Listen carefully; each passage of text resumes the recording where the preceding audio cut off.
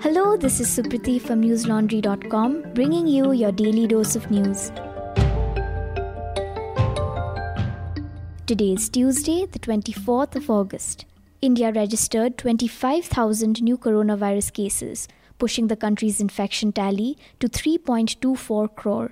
The death toll has increased by 354, taking the total fatality count to 4.35 lakh. All these figures, however, are widely believed to be undercounts.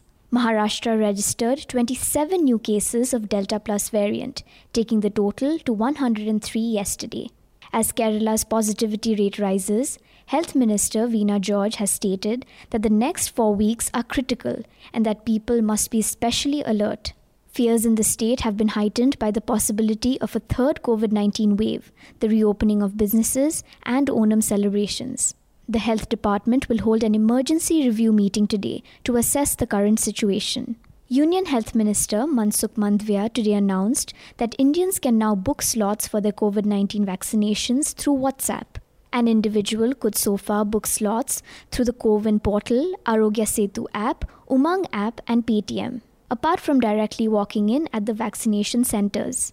WhatsApp's Chief Executive Officer, Will Cathcart, confirmed the partnership.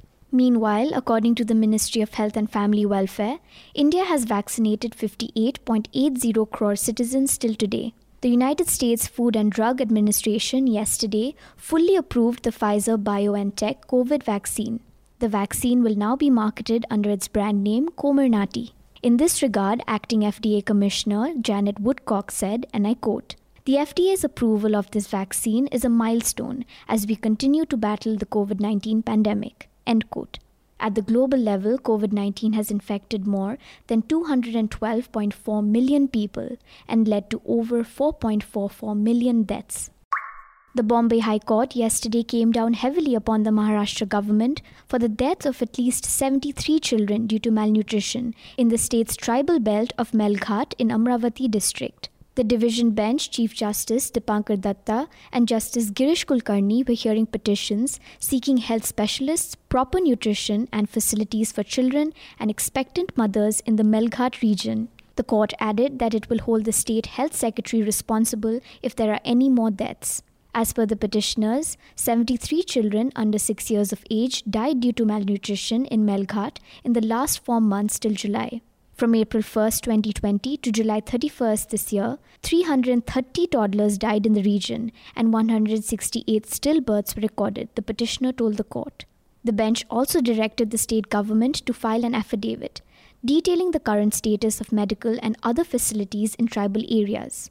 It also asked the center for details on the total amount disbursed for the upliftment of tribals and how it was monitoring the situation. Speaking of tragedy in Maharashtra, the state has been ravaged by the floods yet again. Over 200 people have lost their lives and thousands have been rendered homeless.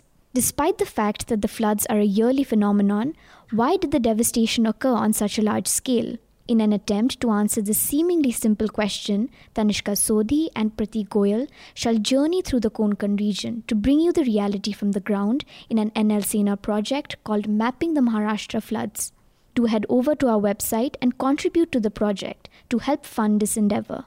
While you're on our website, you can also check out our other reports. A recent one by Ayush Tiwari is about a curious deal that NDTV has struck with the right-wing social media platform Koo. The report is titled, "Why NDTV is on Koo and Koo on NDTV." The fundamental role of news organizations like ours is to pursue questions and issues like the ones I mentioned that usually go unnoticed by legacy news platforms. Doing this requires time and resources, and we look to our readers to support us. If you believe in our vision and want us to continue to bring you the stories that matter, then do consider subscribing to us. Remember, when the public pays, the public is served. Today, India evacuated 78 people from the Taliban-hit Afghanistan, including 25 of its nationals and a number of Afghan Sikhs and Hindus from Danushbe. The group reportedly brought along 3 copies of Guru Granth Sahib. This comes a day after these people were evacuated from Kabul to Tajik city. They were airlifted from Kabul to Danushbe by a military support aircraft of the Indian Air Force yesterday. The evacuees were received at the Indira Gandhi International Airport by Union Ministers Hardeep Singh Puri and V. Muralidharan. A 21-year-old man identified as Sahil Lalla in Madhya Pradesh's Ujjain city was booked under the National Security Act for allegedly writing anti-India slogans and posting an allegedly pro-Pakistan photo on his social media account. Under NSA, a person can be detained for up to 12 months. Lalla was also booked on charges of trying to disturb communal harmony and posing law and order problems. According to the Ujjain police, Sahil Lalla was arrested after a complaint was filed by a Bajrang Dal leader, Pintu Kaushal. His arrest came 2 hours after he put up a photo on his Instagram page where he was wearing a t-shirt with the Pakistani flag and the word Jordan on it. Earlier on Sunday, the district administration of Ujjain used the National Security Act against 4 individuals for reportedly chanting Pakistan Zindabad slogans during a function on August 19th. So far, 10 persons have been detained in connection with the case. 2 militants were killed in an operation in Srinagar's Aluchi Bagh neighborhood yesterday, according to Jammu and Kashmir police. They have been identified as Mohammad Abbas Sheikh and Saqib Manzoor. A News 18 report quoted unidentified officials as saying that the police have been monitoring the activities of Sheikh and Manzoor for the past few days. They received information that the militants would visit the Khad factory ground at Aluchi Bagh to watch local soccer matches. Sheikh and Manzoor were reportedly responsible for several attacks on civilians, political leaders, and security personnel, according to Hindustan Times. In April, Manzoor allegedly carried out an attack on Bharatiya Janata Party leader Muhammad Anwar Khan in Srinagar.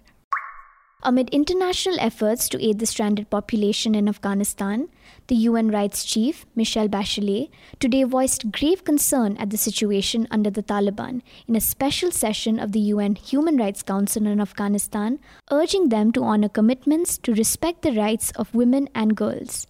The UN Rights Chief said that a fundamental red line will be the Taliban's treatment of women and girls and respect for their rights to liberty, freedom of movement, education, self-expression and employment, guided by international human rights norms. According to Al Jazeera's report, she also reiterated that reports of violations that could amount to war crimes and crimes against humanity, and added that since July 9th, in 4 cities alone, that is Lashkar Gah, Kandahar, Herat and Kunduz, at least 183 civilians have been killed and 1,181 injured, including children.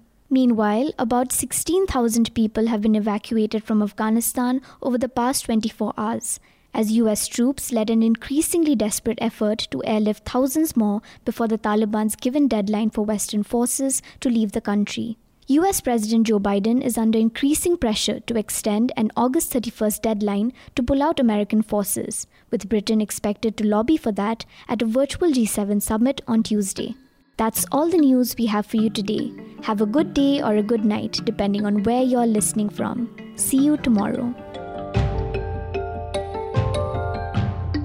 All the News Laundry podcasts are available on Stitcher, iTunes, and any other podcast platform. Please subscribe to News Laundry. Help us keep news independent. To catch all our podcasts on news, pop culture, current affairs and sport, visit newslaundry.com. Follow us on Facebook, Twitter and Instagram and subscribe to our YouTube channel.